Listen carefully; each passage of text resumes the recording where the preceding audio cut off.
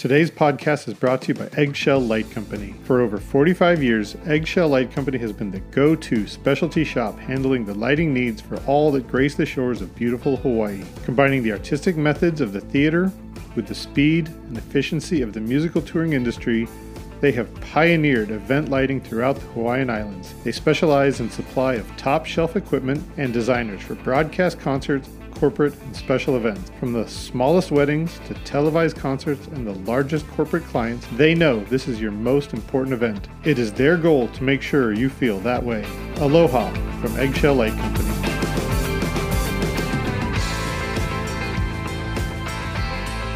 Welcome everyone to another episode of LD at Large podcast. My name is Chris Lose. I am the designer relations developer at Ayrton Lighting, as well as columnist for PLSN Magazine.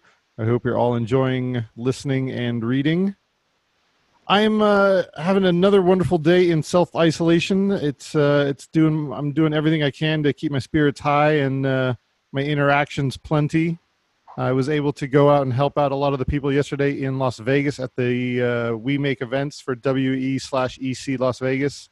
Just trying to raise awareness for all the people that are struggling in our industry. We're not asking for everybody to open up immediately. We're asking people to kind of consider opening their doors and kind of allowing entertainment to happen again. If we don't make any sort of advancements sometime soon, there's going to be a lot of people who are going to be struggling and having to completely leave our industry, and then we won't have entertainment anymore. We were definitely out on the street trying to raise awareness for people to just wash your hands, wear a mask, and if we all do things safely and responsibly, we can all get back to work in a timely manner. It is possible. There are lots of things that we have to overcome. We understand that there are lives at stake and there are people that are getting sick. But at the same time, entertainment still can happen. We are human beings. We all deserve interaction. We all need to be near each other. And there are lots of things we can do to keep people working and safe at the same time. Please consider that there are so many people in our industry out there that really need our support. Just send them an email, write them a letter saying check in on all your friends, make sure that people are doing well. And that is a perfect lead into my very special guest today. His name is Jeff Calderon. He's an Emmy award-winning lighting director, lighting designer, and director of photography at Academy Lighting. He has been affected just like all of us have. He's on the forefront of trying to make sure that we can still do entertainment, and he's making sure that we're being as safe as possible. So thank you so much for making an hour to sit down with me today, Jeff. I really appreciate it. Thank you for having me. You are in LA right now, and you've had 3 COVID tests thus far. Is that accurate? Yes, I have. COVID's affected our industry as hard, if not harder, than probably restaurant and bar industry at this point. I believe the last thing I saw in the papers, it was probably the LA Times, there's something over 900,000 people just in the entertainment industry that are out of work right now. Not the ancillary people that bring them their lunches, park their cars, wash their cars, all of that. So the whole area is really slowed down. The only good side is you've heard about horrible LA traffic. Well, even rush hour now is bearable. There really isn't one. I mean, there's always traffic in LA, but nothing like it used to be. It's affected. I had on March 14th, prior to the state shutdown, I had 4 shows booked simultaneously, starting in May. No, actually starting the beginning of April, running straight through October, and I was pretty much booked 5 days a week. On March 15th, when the state shut down, I got really nervous. Not nervous, I was really concerned. I have family on the East Coast. Turns out a lot of them had been infected in New York, cousins in New York City and everything. So I was really more worried about COVID at the time. But basically, here's the status of where those 4 shows stand right now. One of them is pushed to 2021. They just couldn't afford all the COVID regulations and everything was coming back. It was a lower budget game show. Another one was a courtroom show. divorce court, which our company has done the entire 21 years until this year. And out of precaution, and thankfully we found somebody locally, I no longer was going to fly back and forth and do the show anymore. So what I did is that they were getting a new judge, they were moving into a new studio. So I basically prepped the show and talked the local people through what we needed to do with the old set, and wished them well. They set it up. Now I basically lost that show. But to be honest, I really did not want to go back and forth to Atlanta 8 times, starting in early June through the end of October. It just didn't seem safe. I'm a little older, so they've advised us to, shelter in place, so to speak. That sounds like a nuclear thing, but stay at home. That's a little safer. Um, it was, so that's hard, and I'm going to miss the people, but quite honestly, they decided to find everybody local. There were only 4 people, I think, that were still going to be going back and forth, and 2 people that actually moved there for 4 months from LA. So they were really concerned about everybody's travel and whether travel was safe or not, and those were the reasons that really, guided them into making that decision. I'll miss the show. I mean, the only reason I would get it back is if it moved back to Los Angeles. But they like the audiences they're getting in Atlanta better, which brings me to my next topic. How do you get audience reactions in a courtroom show? I should say gallery reactions in a courtroom show without a live audience, because there's no way you can test a live audience and keep them all isolated and everything on a show with that budget. They put, 20 or 25 monitors out on stands so that the faces would be about where the faces would have been if they were sitting there. It was never a large gallery anyway. I think maybe we had 30 or 35 people, and they zoomed them in. And so when they would shoot the cross shots of the litigants and everything, there would be monitors behind them of actual people that are watching the show live at their computers at home, zoomed in for a courtroom show so that the judge could get reaction. So, and I helped them, talk through all that, how that was going to work, and with, shots and things like that. So that's show 2. Show 3. Wow. Show 3 now was another game show that pushed and is actually loading in this Saturday for Fox. 25 Words or Less with Meredith Vieira. And this is a show that used to require 2 celebrities sitting on a couch with a contestant between them. And if you've never seen the show, it's sort of like a password where they're not allowed to say, they're allowed to, they've got to get you to guess the right word. And so there's a lot of interaction. People are sitting there and hugging and high-fiving and all that. And Meredith is within 6 or 8 feet on the way our old setup was. And everybody would come up and stand literally right next to her so you could get a good 3-shot and play parts of the game as well. So socially isolating the way we used to stage it wasn't going to be possible. What the producers came up with is they rented a studio in LA, and they're going to have pods that are basically like our bedrooms that you're sitting in a room right now. I'm sitting at home in my office. They're basically creating mini sets that are about 10 by 10 cubicles with soundproofing and everything around with a webcam. I'm going to go in and light them on Saturday, this Saturday. And it's going to be, they don't want anybody on stage though because of testing and proximity. Everybody that's on the show is going to be socially isolated, physically isolated. They don't even walk in the same pathways. All the engineers are going to be in another studio next door. Everybody is tested. Right now, I think they're using the rapid 15-minute test. You get tested as you go in, and you check your temperature. While you're in the building, you've got to wear a mask the whole time while you're working. Gloves are really superfluous. I mean, unless you're serving food to other people and things like that, you just have to wash your hands a lot. Right. And so this is their first. They're just going into production now. Our host, Meredith Vieira, is actually going to be shooting from her home in New York. And I have another crew, which I just got a text for, confirming that they're actually sending the gear to the right place. So I have a friend that lives in New York that I can trust going into Talon's home. And he's going to go and set it all up. And then we found somebody also who I can trust. I have a lot of friends back east who just happened to be available and is perfect for the job. And he's going to be the production assistant that is going to basically do everything so Meredith is not exposed to a horde of people in her home. And she has a nice basement that was, I think, converted into a screening room.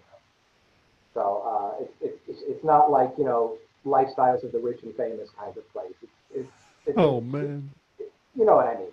It's nice, trust me, but it's not, it's not like we're lighting a huge cavern.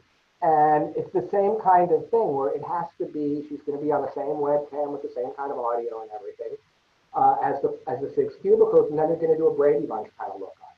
The final show, which we finished shooting 4 episodes of last weekend, was America's Funniest Home Videos. And my company's been doing that show now for about 20 years. The show's been on the air for about, I think we're going to season 31 of Wow. Vince shoot me for not knowing that number exactly. It was season 31, I swear. That's amazing. Alfonso Rivera is our host, and he's wonderful to work with, one of the nicest people I've ever worked with. He's also, he's been a director and he understands production. He's just, and he's a golfer. And how can you not love him? So, what else? God, America's Funniest Home Videos must have seen so many changes in 31 years, in 31 seasons. Oh my God. Well, he's actually, if I understand it correctly, he got the video recorder, the home video recorder, into the Smithsonian, along with a little thing going years ago, because that really, when you think about what we can do with our phones, started there. Yeah. And it hasn't put me out of business. As much as we were all afraid it was going to. They're never going to need lighting. Never going to need lighting. Granted, I'm lighting webcams now, but for funny videos, they decided they needed a live studio audience to do the game. They needed someone to vote for the $10,000 winner. How are they going to do that? We can't get a live audience. So they zoomed in, I think, over 100 people. We have these set pieces that we move around that are really big. They're probably, 8 feet by 12 feet high that are monitors. And then we zoom 100 people into these monitors, and they're actually live while we're filming all of Alfonso's intros and outs of the funny videos and everything. And then the people that are the 3 finalists, we have sent web kits to their homes, checked their internet connections ahead of time, told them what to wear, snooped around their house with the camera to figure out the best place to put them, and we actually interviewed them live on the show. Now, the show's all put together in post, but they're actually live Zoom interviews with the 3 families, and then once again with the winning family. Wow. Vin has always felt, and the thing that's kept me employed, is that the live segment of the show and doing it with a live audience and showing them the clips is what makes the show work. And so he wanted to keep as much of that as he could. All 3 of my tests were for that. We had to go in and re-rig. We removed all the audience lighting. I had to put in other special lighting. It's a huge stage. And then we had to put in additional scenery where there was audience so we could still shoot 360 in the studio or 270. So all of these precautions that you're talking about for the COVID era these are modern marvels. These are things that are just amazing. I hope we're all appreciative and very thankful that we have these technological advances available to us so that we can still do shows. Yeah, everybody. That's wonderful. They were, sorry to interrupt, they were really, the whole crew was so happy to be back to work, because this is a group of people that works together all the time. I mean, they're friends as well as colleagues. So everybody wore masks. There were no issues. Everybody got their temperature taken. Everybody washed their hands. Everybody stayed as far away from people wherever it was possible. Obviously, when you got a steady cam and he's walking backwards, his utility guy's got to be right behind him so he doesn't kill himself. There was only one person allowed in the lift at a time, so work took a little longer to do all that rigging and things like that. But everything was done following all the guidelines. Nobody got sick. Everybody would stay healthy. Mm-hmm. And we got 4 shows shot, and they looked really good. I think it's now with no audience to shoot. It's really all about the lighting. And one other thing to be aware of, lighting designers out there, is until there's a cure or a vaccine for COVID, you can't use smoke or put any particulate into the air from sawdust to a hazer, to nitrogen, because that could conceivably carry the virus farther than that 6 feet. If you have anybody that's unmasked. Do you see what I'm saying? Interesting. I That didn't know makes so that. much sense. My show would have been so much prettier. My 4 shows, if I could have used just a little bit of haze, you know? And so we are, it's not against the law. There's no law. Congress didn't pass the bill, but it's against CDC and the white paper recommendations. So obviously there are probably going to be producers out there that do what they do or are unaware. And that's fine too. You know, everybody's learning. I mean, there is no national response to this or one set of rules. And that's one of the problems our industry is having. What do you do in Atlanta? Is that different than what you do in LA? Now, I do know that Divorce Court followed all the LA rules because they're an LA production company, even though hardly anybody's in Atlanta Right. from LA. So I think our rules and regulations are stricter. And so basically, I saw all this work lined up in the busiest fall turn into me working on my dog.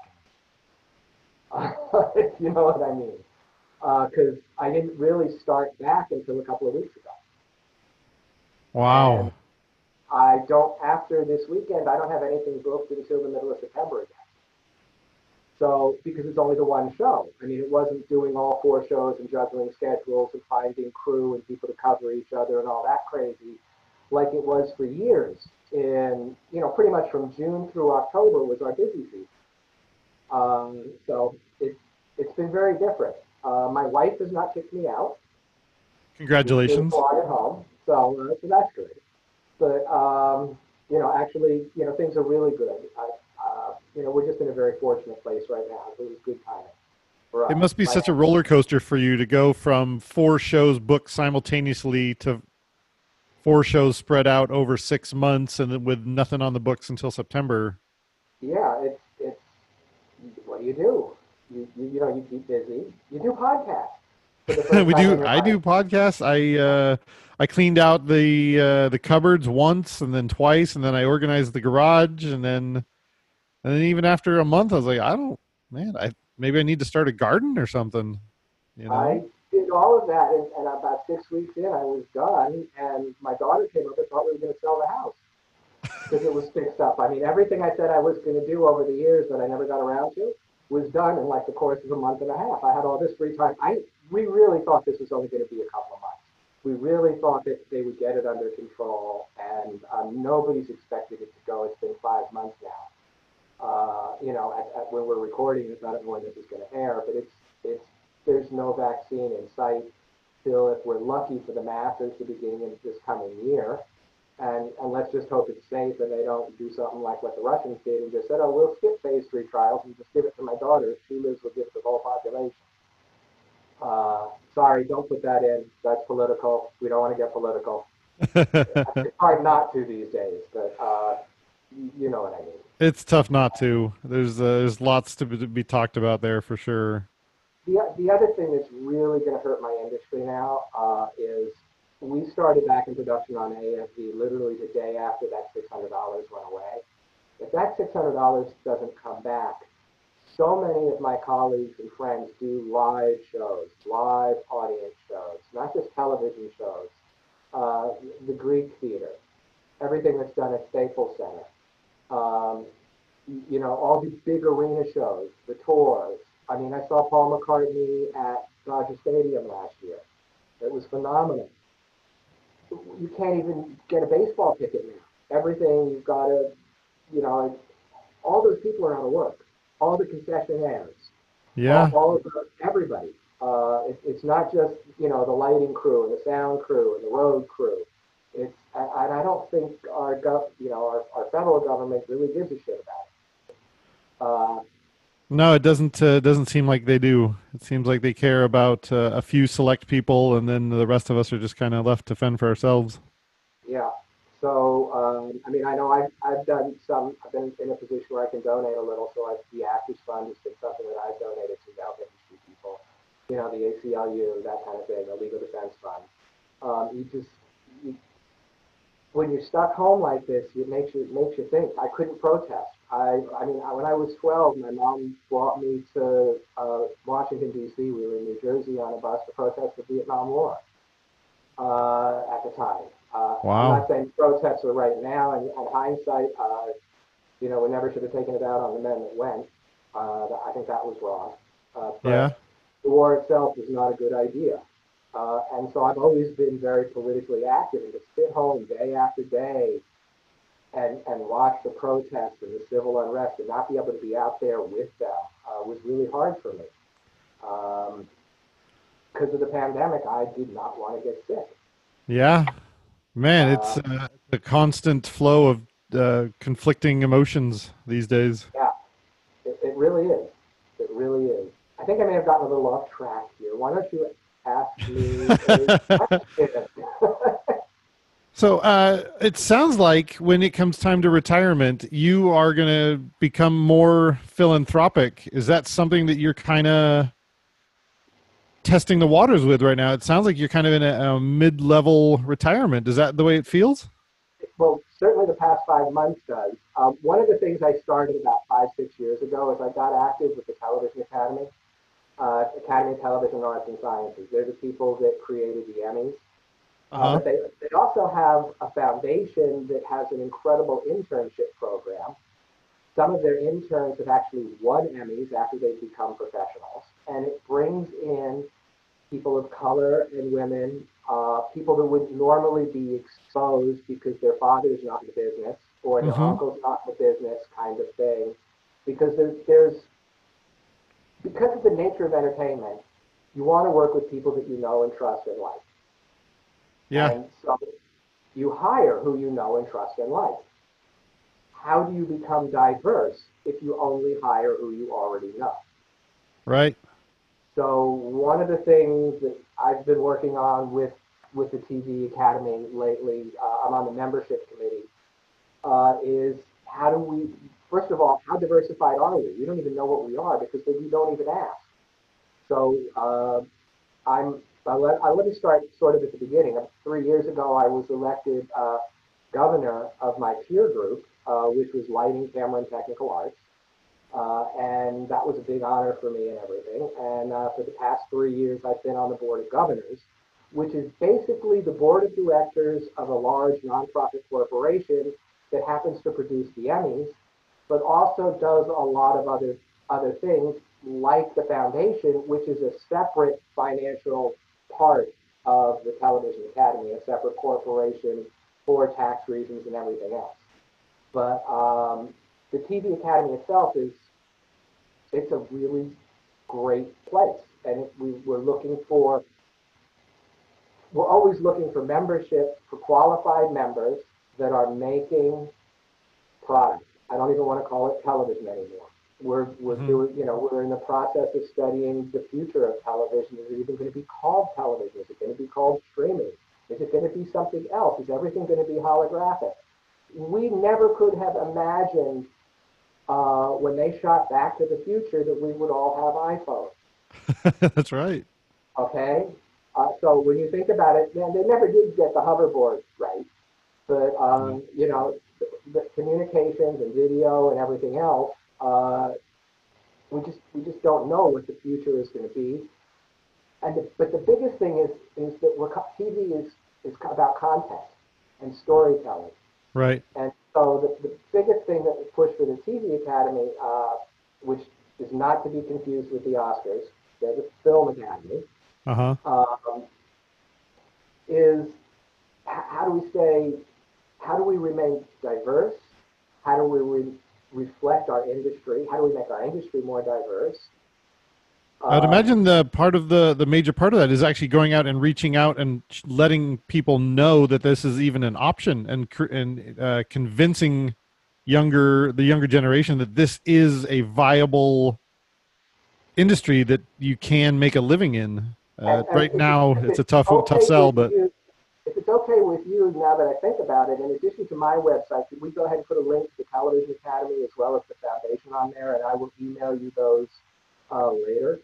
Because absolutely. those are things, while a lot of lighting designers listening to this don't necessarily do television, and I'm not suggesting that you switch careers or get out of, lighting concerts. I think the concert world is probably one of the most creative outlets for lighting designers that is out there, Hmm. and they must all be devastated.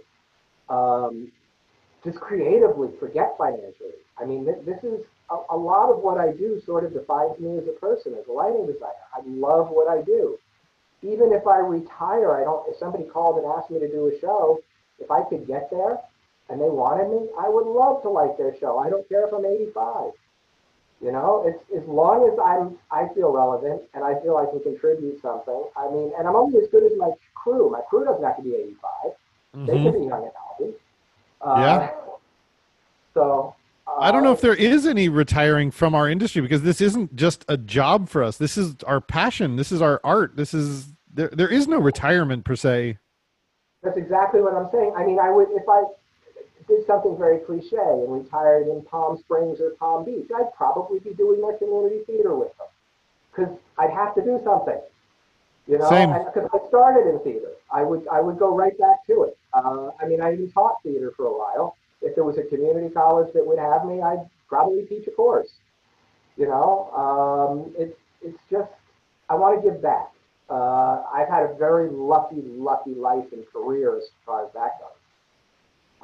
I went to Uh, Brandeis uh, in the late '70s, and two of the people I went to college with, Marta Kaufman, who's 2 years older than me, and David Crane, who was a year older than me, wrote original musicals, and were looking for a lighting designer, and I ended up lighting two original musicals of theirs that went on to the Kennedy Center and won the American College Theater Festival.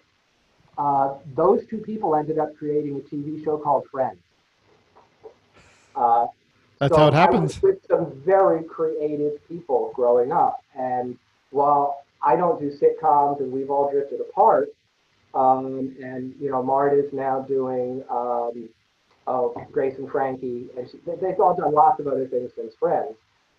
But we all grew up in that this sort of creative culture where it was all about the story and the words and the feeling, and then I lit that, and you know, you just augment what's there. I mean, I was taught if all a show needs for a set is a chair, design a really nice chair. Don't design Windsor Castle around it; it'll get distracting. Yeah. Um, you know, and a lot of lighting we see these days seems a little bit overdone until you get into the concert world, then you can just never do enough. Because That's if true. you've seen it, then you got to do something new. Um, does Yeah. that make sense? Yeah, and that's the part of us that we will never be able to turn off. Even at Not that. 85, 90, if somebody calls me to say, "Hey, do you want to go design a chair?" I'm going to say yes, and I because that's what I would be doing even if nobody was paying me. I would still be doing some sort of art or lighting something or telling some sort of story. Mm-hmm. So yeah, I some of the greatest people that I've toured with or worked with, they're like, yeah, so I'm technically retired, but somebody gave me a call to come do this, so I'm here because this is what I want to do.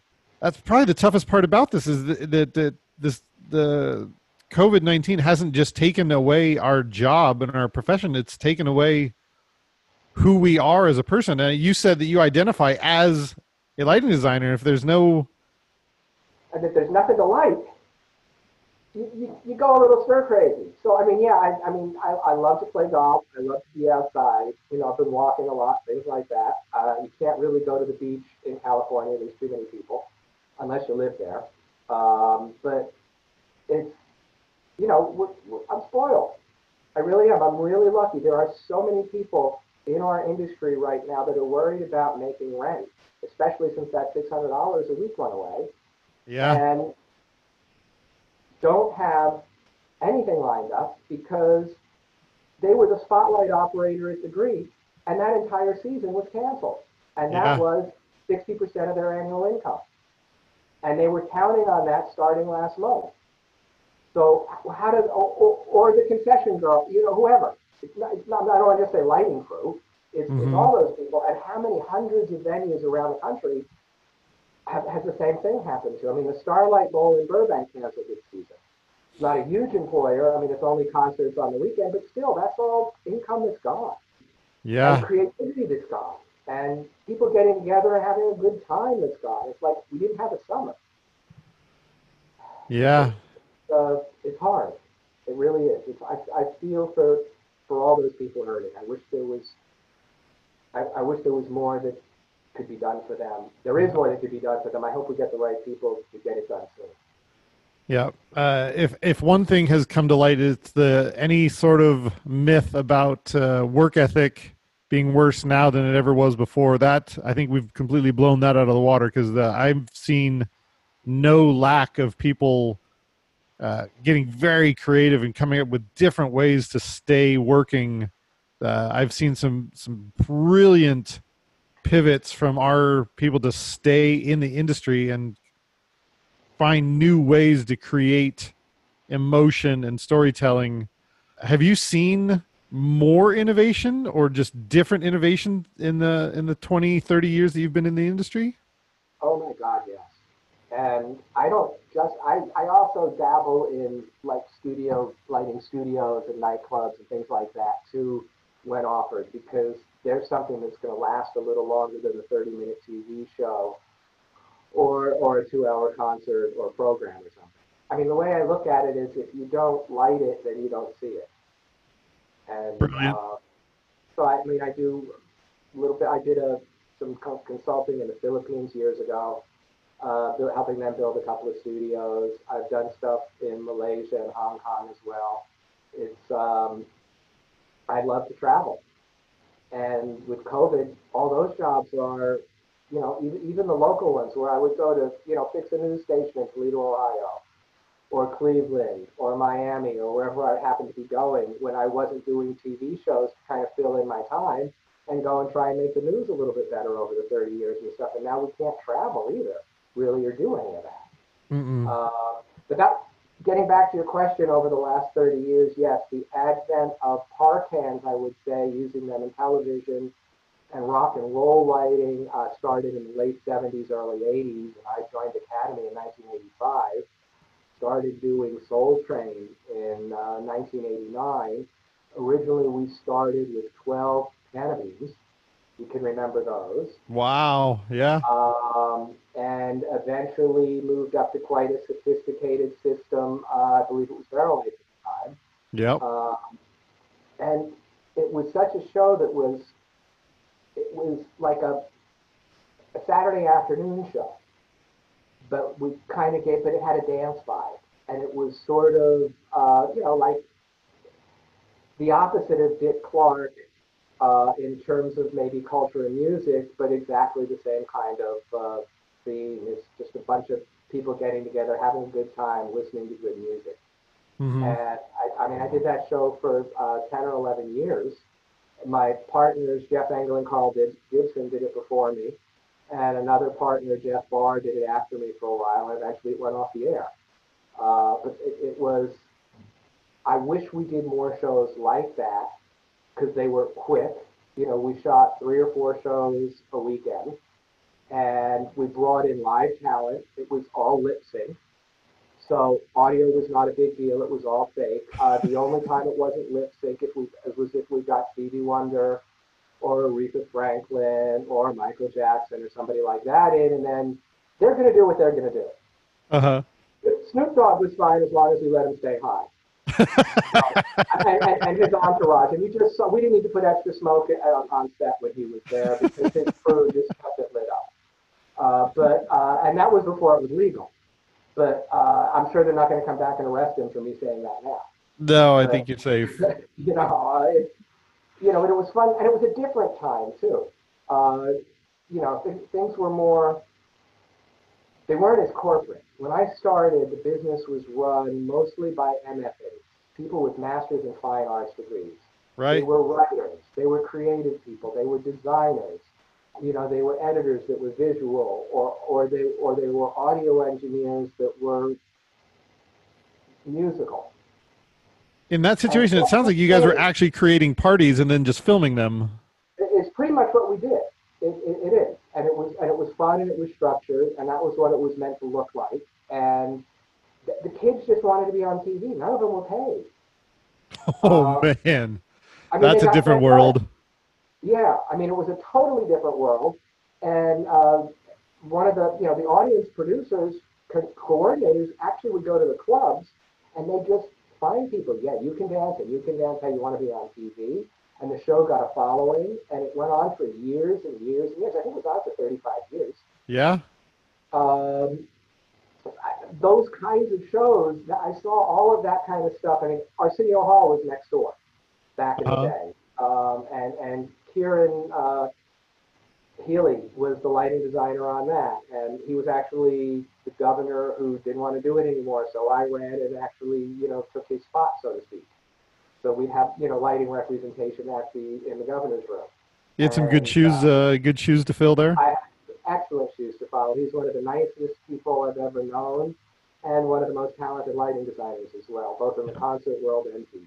I couldn't say enough nice things about Uh, it. Hearing you talk But about it, it sounds like that was more reality television show than reality television show is now. Reality oh, TV is so manufactured.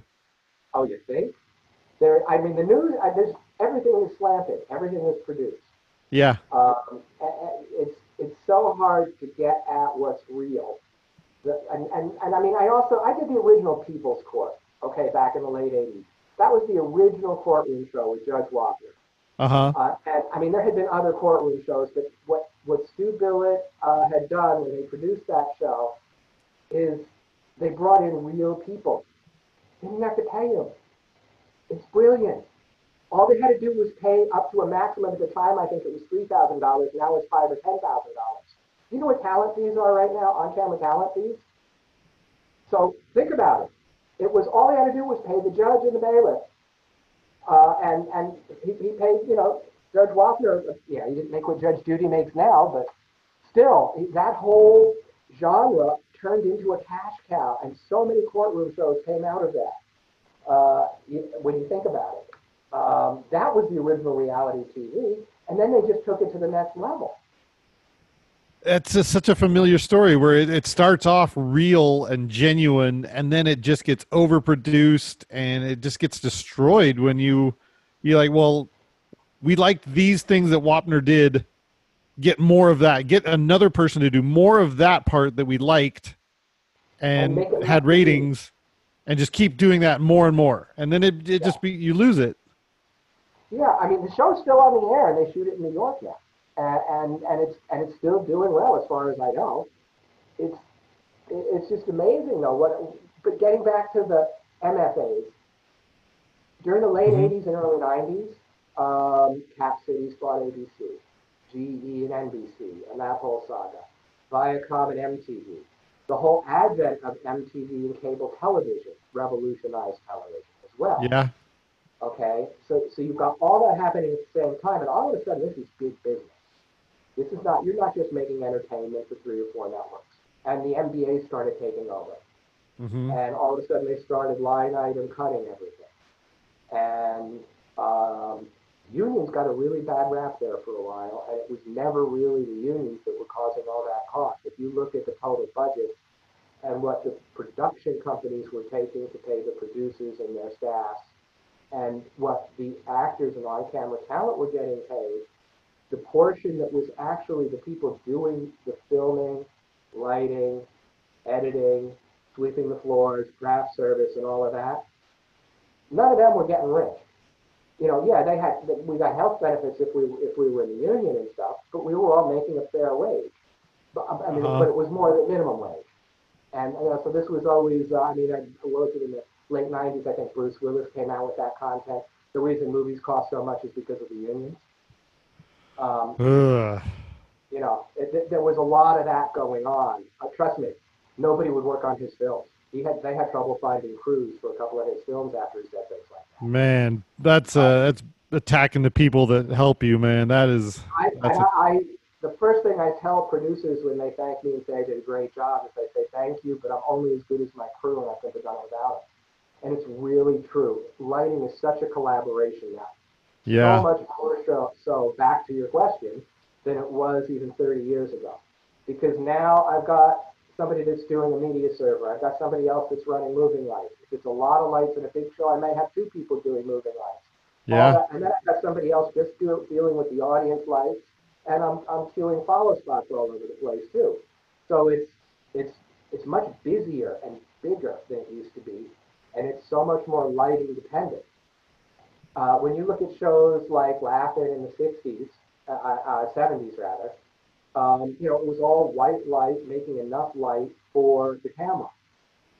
Doing big musical numbers, oh God, what were some of those old 60s shows? Where, it was banks of scoops with and sky pans and stuff with gel in front of them because you Yeah. needed 200-foot candles for the cameras, for those color cameras to get a picture. Um, Now look what we can do on our phones. And Mm-hmm. you actually look pretty good on your webcam right now. So I've got a $19 webcam. I think your camera's a lot nicer than that. I'll just leave it Why, at that. thank you. Thank you. But we so our industry has, as well as being, I haven't really had a rate increase or a raise in my what I charge per day for probably 10 years. Okay. So the industry, I'm not complaining that I'm not paid well, but getting raises or anything like that, unless you're union, and even then, it's 3%, 2%, that kind of a thing. Right. Uh, and if you're working for scale, that's really hard because that's sort of the low end of wages in LA. It's so expensive to live here. Uh-huh. Um, you just, I got off track again. I'm sorry. No, actually, you led perfectly into my next question. Is in the modern era, is it more important to be a part of the union in LA than it ever was before? I would say my answer's changed over the past year with George Floyd and everything going on. Interesting. And here's why. The unions, we need more people in the union. We need more people of color. We need more women. We need Yes. more diversity in the union. We need to be bigger, to be stronger, so that we can help protect those people. Because right now, a lot of the people in our industry and other industries that don't have the advantage of union membership like I do, and a union to go to protect them if there's an unsafe working condition, I have a hotline I can call, are the ones that are working in unsafe studio conditions.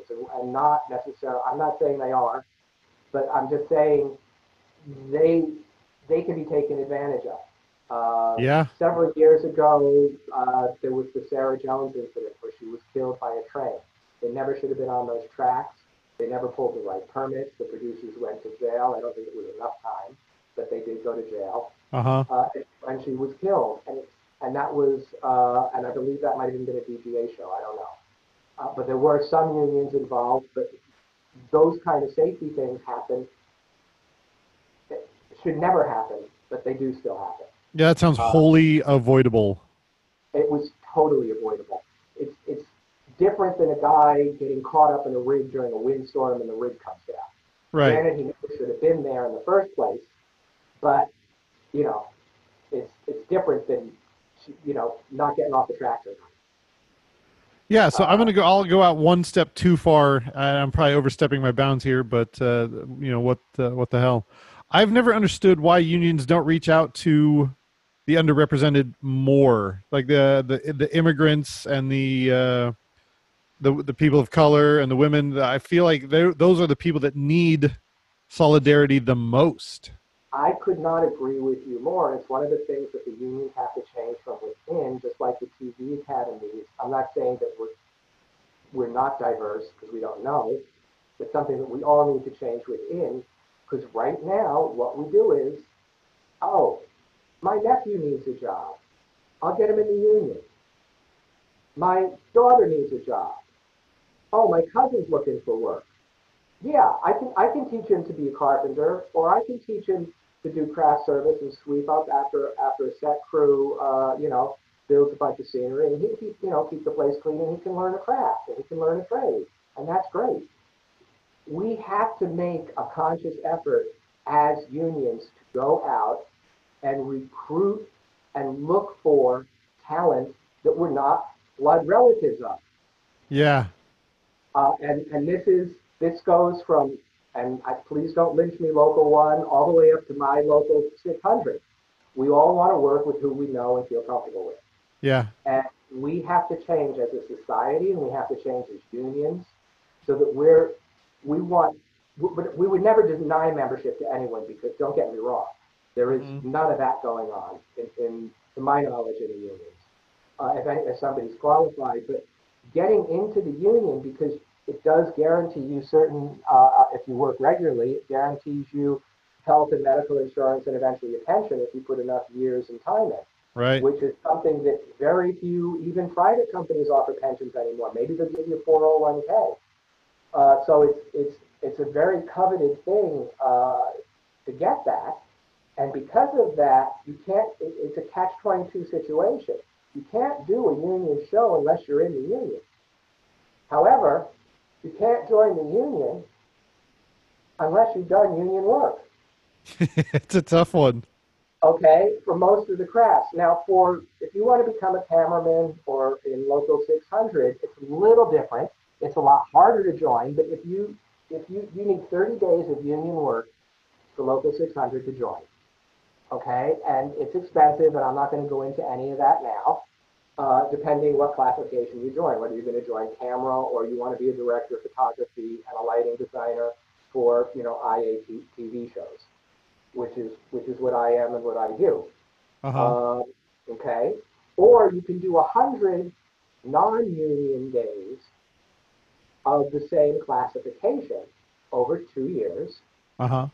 Both of these, the 30 days and the other, have to be over. I think it's 2 years, not 1 year. And then you can join. Right. Okay. They have payment plans and everything, but to my knowledge, you, as a lighting designer, you join as a director of photography. All of your work is seen through the camera. It makes sense. Mm-hmm. And I believe the initiation fee is about $16,000. Ooh. Okay. Okay. That's one, and then they get 1% of your wages as dues, and it's about, I think it's $460 a quarter in dues as well. It's Okay. very, very expensive. The people that we need to get in the union can't afford it a lot of times. So they do have payment plans. They'll spread it out over years, things like that. They don't, but that's a real turnoff to people. When you go and say, hey, you are a great cinematographer. We want you to join our union. They'll go, I'm not going to spend that kind of money. I'm working fine now. And that may be true for them as an individual, but collectively, the more of us get together, uh, especially in our own political climate right now. Yeah. I don't know how to put that any more delicately without going on a rant. It happens incrementally and gradually. But when we keep hiring our friends, we end up in a creative bubble, and we're not bringing new insights and new vision into our design process. It's not until we go completely outside of our bubble and bring new people in, and we actually have to put our egos aside and go outside and find people that we're uncomfortable with, that we can finally get new innovations. Yes, absolutely. That's what the foundation, the Television Academy Foundation, has an internship program. And they seek interns, college interns from all around the country. And I actually, it's a big responsibility. I actually judge a lot of those applicants. Anybody listening to this podcast that applied and didn't get in, I swear it wasn't me. I didn't see your particular application. That's my disclaimer.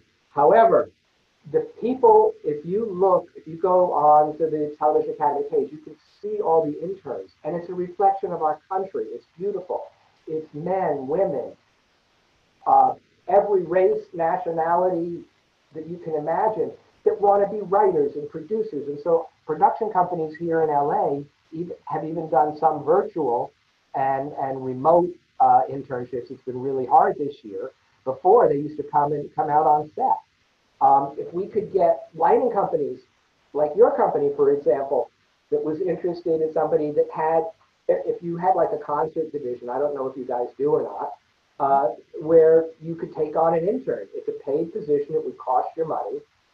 I believe it's all tax deductible. I'm not doing a sales pitch or anything, but we're always looking for new ways. That would help get lighting designers out there. And you could get, you could get a Cuban immigrant that's going to, Ole Miss, come in to work for you with a completely different perspective on life. Mm-hmm. And those are the kinds of people that I'm not trying to sound I'm not picking on Cuban or any one particular race, but just something completely outside our realm. Game changers. That's You where know, they come from. and I think that that is, you know, hopefully our industry, which has been rather that creative bubble, as you said. You know, hopefully we're gonna expand that bubble. I don't know that we'll ever break it, but hopefully we can expand it to be more inclusive because you're still going to want these people to want to love what they do like we do. And you're going to want them to be passionate about storytelling, whether they're telling it with lights, scenery, sound recording, or they're performers or writers or producers or whatever. They're still Mm. telling a story. They're all part of a collaborative effort. And it's very, and usually it's very visual. Hopefully it's very visual if I'm involved. I mean, you don't want it, I don't want it to look boring. As an entertainment industry, I like to think that we're a little bit more progressive and inclusive than most other industries. But the more I talk to people, I realize that we still have a long way to go. Exactly. And I'm the enemy. I'm the, you know, the white middle-aged Jewish guy. Okay. But I'm trying to do something about that. And Yeah. it's not necessarily out of Jewish guilt. Okay. It's more because it's the right thing to do for our country and for society as a whole. I Uh, agree.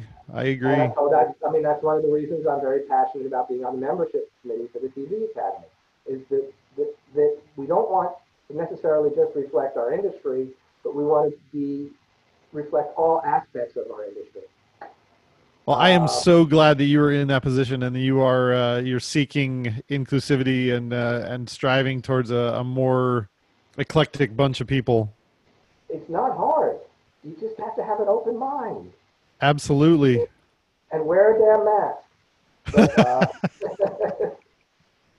But Jeff, um, thank you so much. This has been absolutely enlightening. I am so glad to know that you are there doing fighting the good fight and doing all the things with that mindset. That makes me so optimistic that we are moving in the right direction. And even though we're in the middle of the worst times our industry has seen, it makes me really happy to know that there are still people fighting the good fight over there.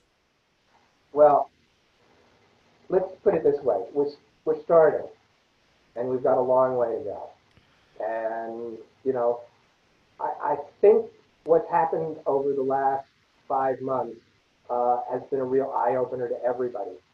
Yes. And we're either going to be a class society of the very rich minority and everybody else not so, or we're gonna maintain a middle class and a decent lifestyle in the quote unquote American dream.